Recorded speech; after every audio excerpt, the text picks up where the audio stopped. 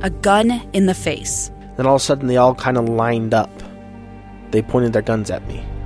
And this is the point where I thought, I'm going to die today. Started 2 years of horror for an American in Venezuela. They said, you need to give us your phone and get ready because you're coming with us. I'm Becky Bruce, and I spent a year researching and piecing together Josh and Tammy Holt's story about their ordeal in a notorious prison. That's when everything started to turn bad. We had another pound on the door. Boom, boom, boom. And there was the police once again. You can binge all of the episodes of Hope in Darkness on KSLpodcasts.com or wherever you get your podcasts.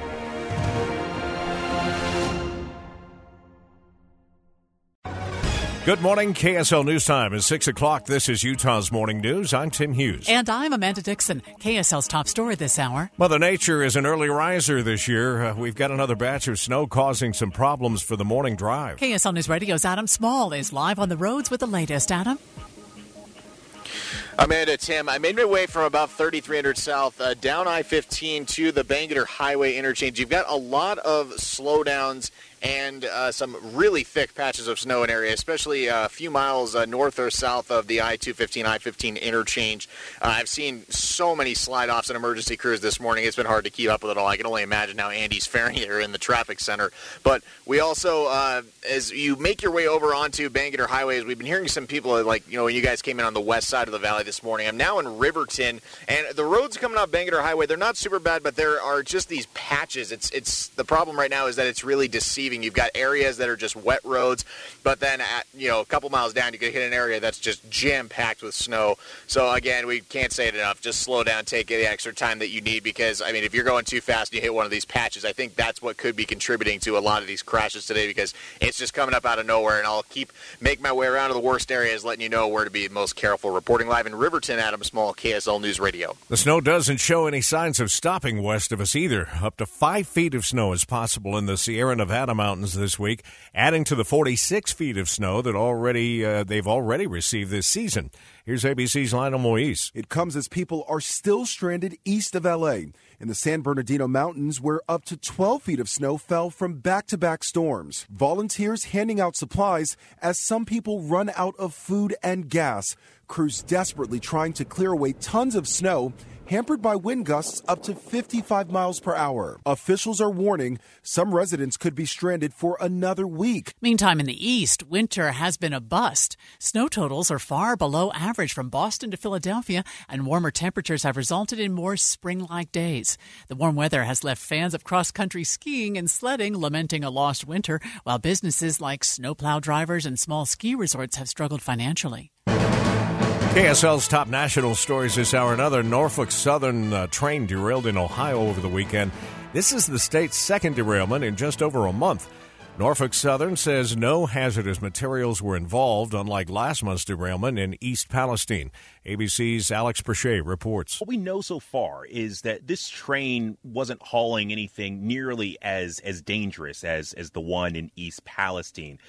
There were 4 empty tankers with residual amounts of diesel exhaust fluid and common industrial products, which that's something to be concerned about, certainly, but that's not the vinyl chloride that we were talking about in East Palestine. This train derailed near a highway in Springfield, about 80 miles northeast of Cincinnati. The parents of a 14-year-old Davis County student are suing the school district, saying their daughter has been denied potentially life-saving accommodations. Dennis and Sarah George say their daughter needs a trained aide with her at school for a variety of conditions. They say during a school board meeting last month, the district decided that their daughter no longer needed a paraprofessional.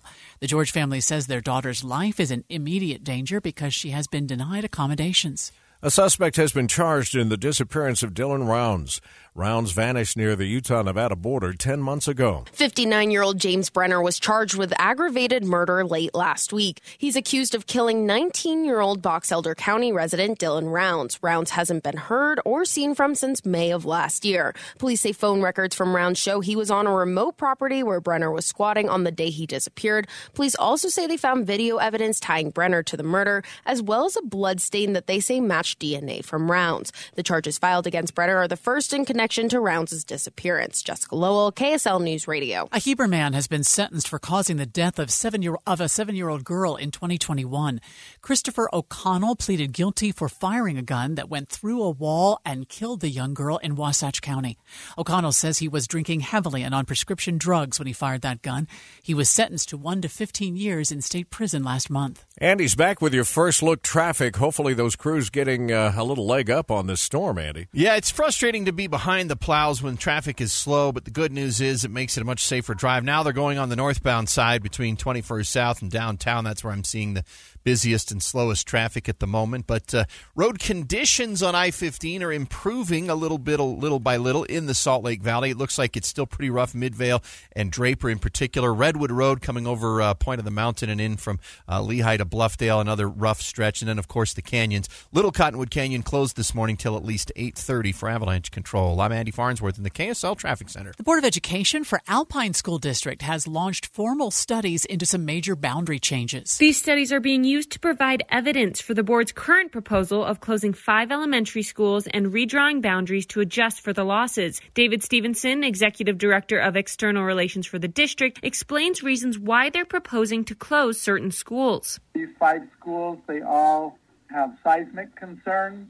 They have declining enrollment, and the schools nearby have available space for the students. The elementary schools that may be closing are Lehigh, Valley View, Linden, Windsor, and Sharon Elementary. I'm Alessandra Harris, KSL News Radio. The Runnin' Utes are getting set for the Pac-12 men's basketball tournament. They'll take on Stanford, a team that KSL Sports Utes insider Michelle Botkin says they should have won in the regular season. That was a game that they struggled with in Salt Lake City, and they dropped, and they probably shouldn't have dropped. I believe that was the first game that they were without Gabe Madsen, or one of the first games. So I think there was a little struggle, growing pains. How do we move on without one of our best players? Tip-off from Vegas set for 7 p.m. Wednesday. Smoke filled the cabin of a Southwest Airlines flight after a reported bird strike. The flight was headed from Havana to Fort Lauderdale yesterday. ABC News aviation expert John Nance says it's a rare occurrence. Despite the fact that we have 32,000 some odd flights over the U.S. every day of commercial aircraft, we have very few bird strikes and even fewer that require an emergency return. But being careful and cautious is the hallmark of aviation safety. The pilot turned the plane around and made an emergency landing back in Cuba. It's the story of an American held in a dark Venezuelan prison. Then all of a sudden they all kind of lined up. They pointed their guns at me. And this is the point where I thought, I'm going to die today. I'm Becky Bruce. I spent a year working on Hope in Darkness, which now has more than 2 million downloads. Find it on kslpodcast.com or wherever you listen to podcasts.